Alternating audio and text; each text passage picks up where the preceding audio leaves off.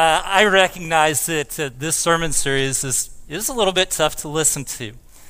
We love our kids so much. We want to be great parents, but we fail at times. We feel shame about that. That shame's only intensified if we have children who right now are living far from the Lord. And that describes the situation for many. As I shared with you in week 1 of this sermon series, roughly 70 to 75% of our kids leave the church by the age of 23, leaving in the wake guilt-ridden parents. And so before I go any further, I want to say a few words to those of you who are haunted by the question, what went wrong? And here's what I would say first. Just because your child is not faithful right now does not mean that you failed them as a parent. You might have done everything right, but that is no guarantee that your child would make the decision to be a follower of Jesus Christ, because they have free will. In fact, the life of a biblical character by the name of Samuel reminds us of this. By no means was Samuel perfect, but he was faithful. He had a deep love and devotion for God, and he led the people of Israel with utmost integrity. And yet, despite his good example, both of his boys, they made the decision that's not the route we're going to go. We read these words in 1 Samuel chapter 8, beginning in verse 1. When Samuel grew old, he appointed his sons as Israel's leaders. The name of his firstborn was Joel, and the name of his second was Abijah. And they served at Beersheba, but his sons did not follow his ways. They turned aside after dishonest gain and accepted bribes and perverted justice. Now, to those of you who find yourself in a similar situation, I just want you to know how sorry I am. That I recognize that the pain and disappointment that runs deep. But I also want to encourage you to stop trying to figure out this question of what went wrong, what's the answer to that, and begin to focus on what you can do right now. And even if your children aren't still in your home under your roof, this is no time to give up. You still have influence. In fact, probably far greater influence than you or even your children realize. And so the question really becomes, how do I use my influence to turn the heart of my child back towards God, back towards Jesus Christ? So I want to share with you just a few suggestions this morning. There are lots, but let's start right here. Love fully. Love fully. Regardless of whether or not you agree with the decisions that your kids are making right now, don't miss an opportunity to express love to them. Now, that's going to be hard to do at times because your gut reaction in certain moments is going to be to criticize or condemn some of the decisions they're making because you can see clearly how those poor decisions are going to end. I want to encourage you to swallow those negative words. Swallow them. Instead, respond to your child the exact same way that Christ responded to you when you were living far from him. Rarely, if ever, do words of criticism and judgment turn a heart back towards Christ, but love has turned many.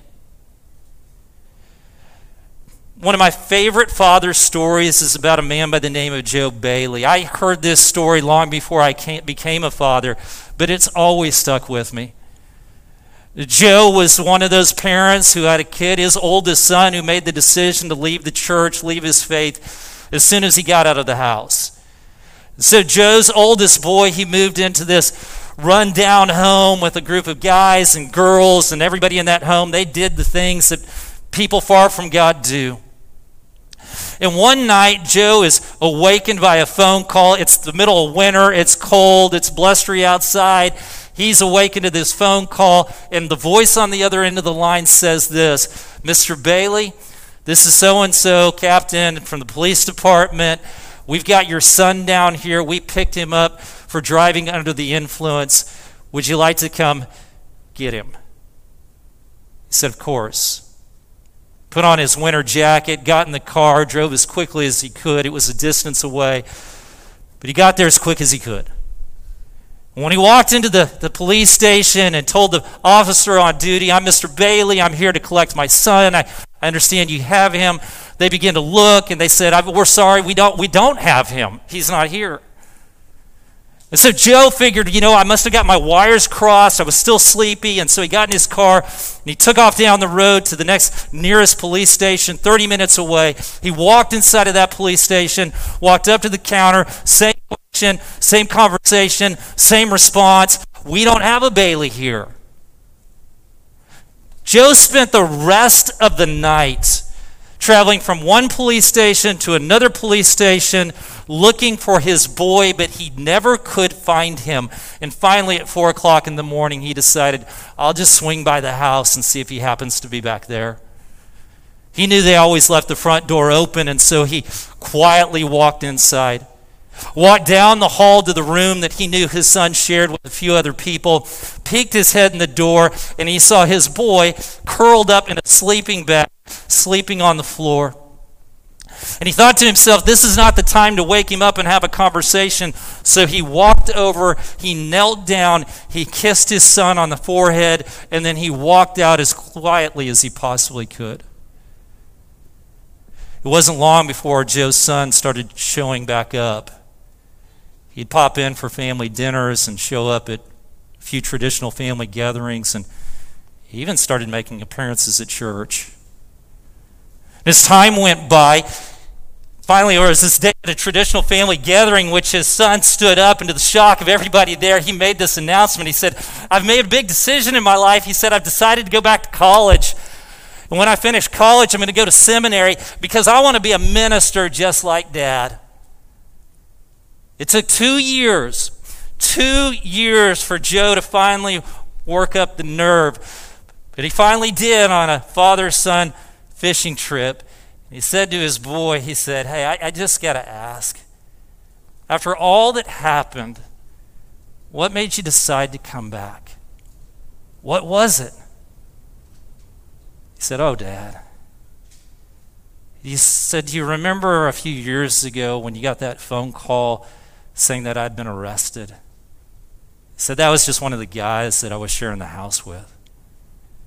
We thought it'd all be funny if we made that phone call, and then we would wait for you to come by the house, and when you came by the house to express concern and get upset, we would just laugh at you and give you a hard time. And so everybody waited for that, for you to walk in, and they made it till 3 in the morning and finally got tired, and they all went to bed." But he said, "I couldn't sleep because I was so heartbroken that you didn't come looking for me." He said, "I wasn't asleep when you walked in that morning. I was still awake. I heard you walk down the hall, and I anticipated that you'd jump right in the middle of me and just let me have it, but you didn't." He said, "Dad, it was the kiss." He said, "After that knowing kiss, I could not stay away from you." You see, when we treat our prodigal children the way God treated us when we were prodigals, it has the power to change hearts and lives and eternal destinations. So love fully. But second, apologize sincerely. It doesn't do a whole lot of good to dwell on what went wrong, but a whole lot of good can come out of humbly apologizing for what did go wrong. And some things went wrong. You say, "How do you know?" Well, I know because there's not a perfect parent alive, and no home is heaven on earth. There were some things that you said that you shouldn't have said, times that you misplaced your priorities. There were times that you were guilty of glaring hypocrisy, and what can you do about that now? Not a whole lot, but one thing you can do is apologize.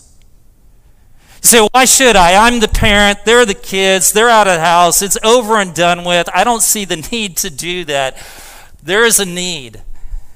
One of the needs is your child deserves to have you say, "I'm sorry for the way that you failed as a parent." But beyond that, Every time we own our mistakes and our sin, it has the opportunity to point our children back towards the cross. And the cross declares that no one is so far gone that they cannot still be forgiven by God. And so let me encourage you, if you have the opportunity today, pick up the phone, call your children, be specific. I'm sorry that I didn't do this better as a parent. I want to do better. But then number 3, pray constantly. Your child may be so hostile towards the faith, involved in such an immoral lifestyle, so apathetic to the ways of God, that you've given up hope, that you don't see any possible way that they'll ever come back to a relationship with God. I simply want to remind you of one of the great themes of this story of God. Are you ready for it? Here it is. Nothing is impossible for God. The same God who raised Jesus from the dead can resurrect a dead faith. Do you believe it? I know one father who did.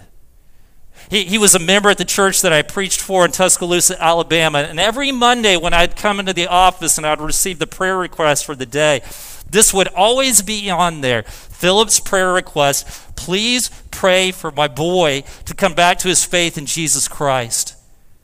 Week after week after week, please pray for my boy to come back to his faith in Jesus Christ. And you know what? Eventually, Drew did. He did. And every time I think about Philip and that father praying for and asking for others to pray with him, and I think about Drew coming to the realization that I do need Jesus in my life, I'm reminded of this great promise of God in Scripture, James chapter 5 and verse 15 through 20. And the prayer offered in faith will make the sick person well. The Lord will raise them up. If they have sinned, they will be forgiven. Therefore, confess your sins to each other and pray for each other so that you may be healed. The prayer of a righteous person is powerful and effective. Elijah was a human being, even as we are. He prayed earnestly that it would not rain, and it did not rain on the land for 3.5 years. Again, he prayed, and the heavens gave rain, and the earth produced its crops. James says we look at the example of Elijah, and we're just blown away by it. Here's this guy, and he prays, and there's rain, and there's no rain, and all this is happening because he's beseeching God, and he's faithful, and he's heartfelt, and he's believing God can do this. And we want to say, wow, what a spiritual guy. And James says, no. He's just a human just like the rest of us. And when you pray, God takes your prayers just as seriously. And so pray for your kids. Don't give up. Don't ever give up on your kids, no matter where they are or what they're doing or what they're involved in. Don't give up. Keep going before the Father. Keep asking people to pray with you. Keep inviting times of prayer collectively together for those kids that you want to see come back to know Jesus Christ. Now, to those of you who still have kids in the home, our prayer for you simply is this, that you may never be in a position where you're asking the question, why aren't my kids faithful? And so is there anything that you can do right now to increase the odds that they'll remain committed to the Lord? I want to suggest there is. And dads, it begins with you. Your family needs you to show up as a spiritual leader. God expects you to show up as a spiritual leader. When you look at Scripture, very little is written specifically about parenting. But what is directed at the fathers. There are only 2 scriptures in the entire New Testament that specifically talk about parenting. Both of those scriptures are directed at dads. If you look in the Old Testament, who does God hold responsible for faithless kids? Mothers or fathers? He always points the finger at the father. My point is there is an expectation for fathers to be spiritual leaders in the home.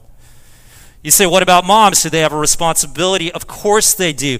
Moms play a huge role when it comes to matters of faith and the transfer of faith. And most moms are so good at it that it is tempting for us dads to say, you know what, that's their department. Mom's going to teach the kids how to pray and read Scripture and have spiritual conversations. I'm going to teach the kids how to mow the yard and throw a spiral and make money. And that's a huge mistake. Dads, please do not discount the important role that God has entrusted you to play as a spiritual leader in the home. Numerous studies have been done that show this. The father is the parent who has the greatest impact or influence on their kids when it comes to spiritual matters. Listen to this quote from one such study. The common denominator between success and failure seems to be the spiritual depth and sincerity of the parents, especially the depth and sincerity of the father. There seems to be a strong correlation between the faith, commitment, and sincerity of the family's head and the spiritual vitality of his adult children.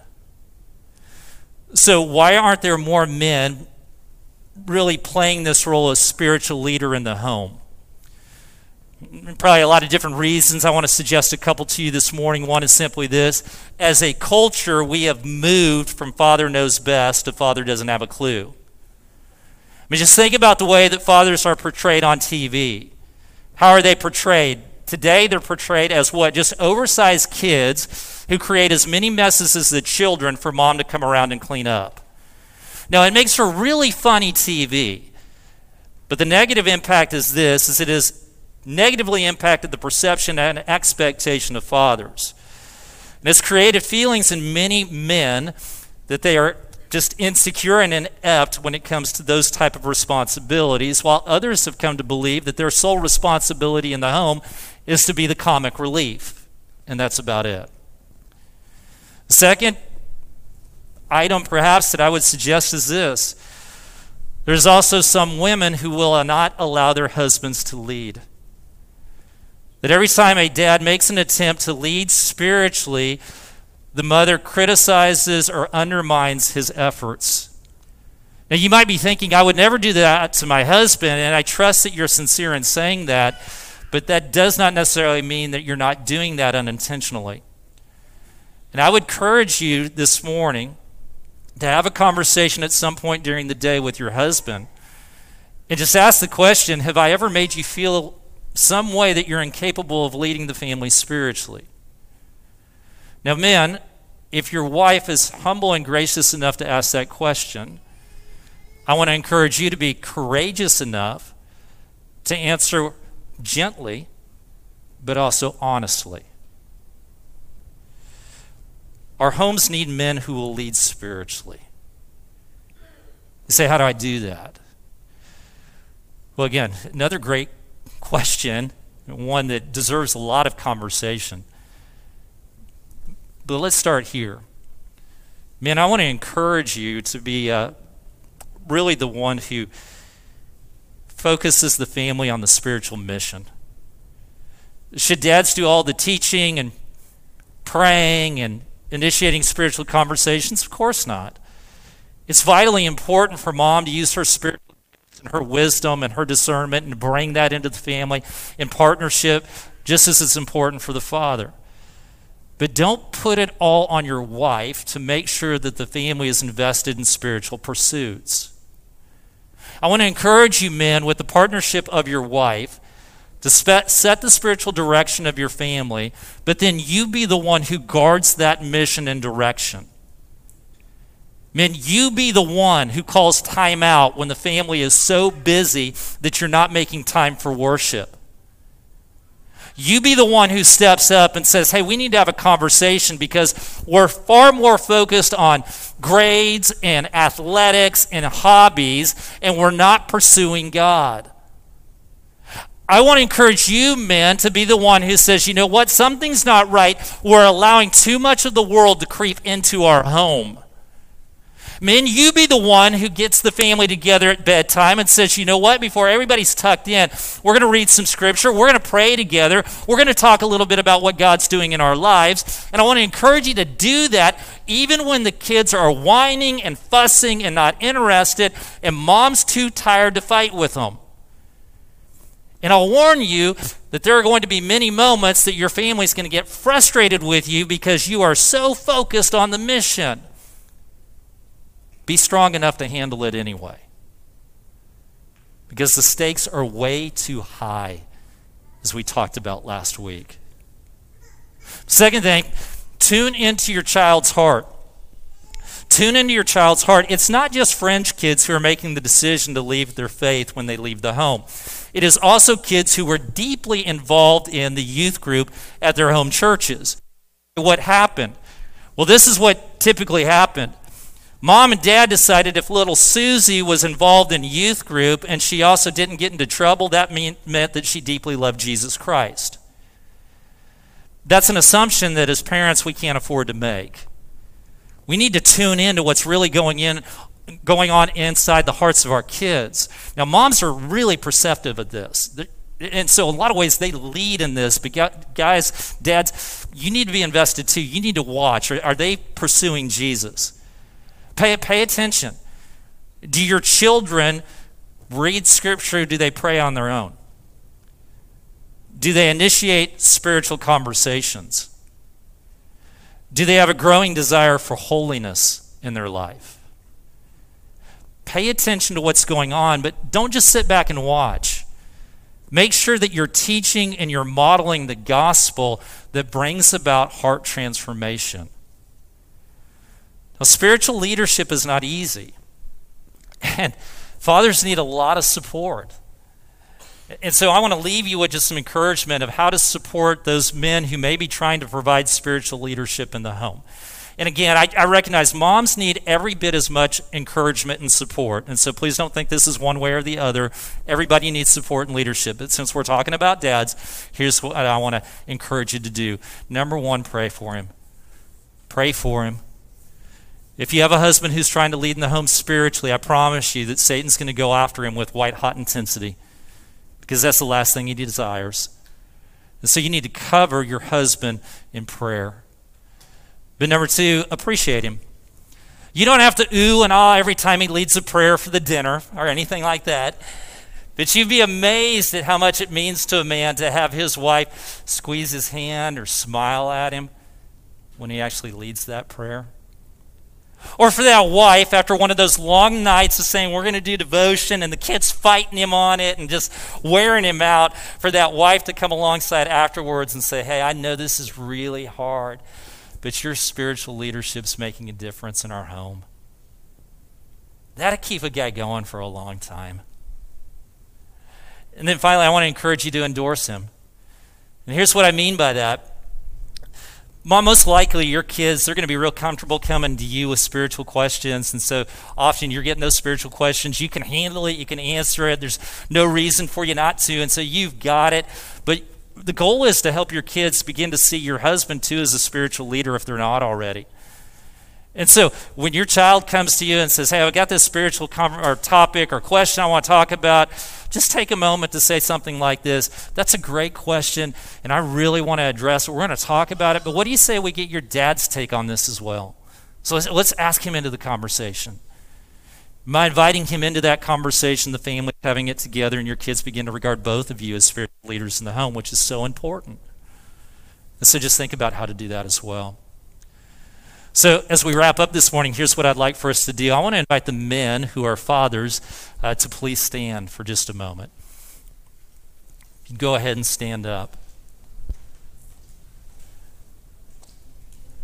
Men, as we close this morning, here's what I want to say to you. So many of you are great spiritual leaders in the home, and you're doing everything you possibly can. And I just want to thank you, because it's not easy. Thank you for your willingness to do that. But for those of you who are standing and you're feeling a little bit convicted by the Holy Spirit because you're thinking that's not really what I've been doing, you're feeling guilty and a little bit of shame, please, let's not go there. Let me say to you this: today is a new day. And today, you can step into that role. And if you're not sure exactly how to go about that or what to do, there are so many people here who would love to partner with you and share conversations and ideas, people who can share with you what some of the things that did go well in their home and a lot of the things that went bad in their home, and they can have those conversations. If that would be a benefit to you, just let us know. But we do appreciate you. Now, if you see a man standing up and you're near them, I want to invite everyone to stand up and just place a hand on their shoulder, because we want to close by praying over our fathers this morning. and for the role that they play.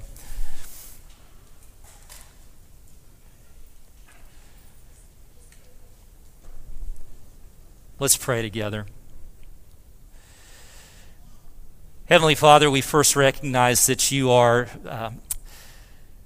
the one who is our spiritual Father, who shepherds us so incredibly well, who loves us and adores us so much that you're willing to discipline us and to steer us in the right direction, that you're there for us in the tender moments, showing compassion and kindness. You lift us up when we fail. Put all of our trust in you. In your wisdom, you've entrusted children to other human beings, and we try our best, but we know we don't always get it right. And so this morning, Father, we repent before you. We acknowledge that we're imperfect people. We're sorry for the things that we've done that have negatively impacted our kids, that have created some space not only between us and them, but at times have created their understanding of who you are because they have viewed you through us. Please forgive us and please help us to do better.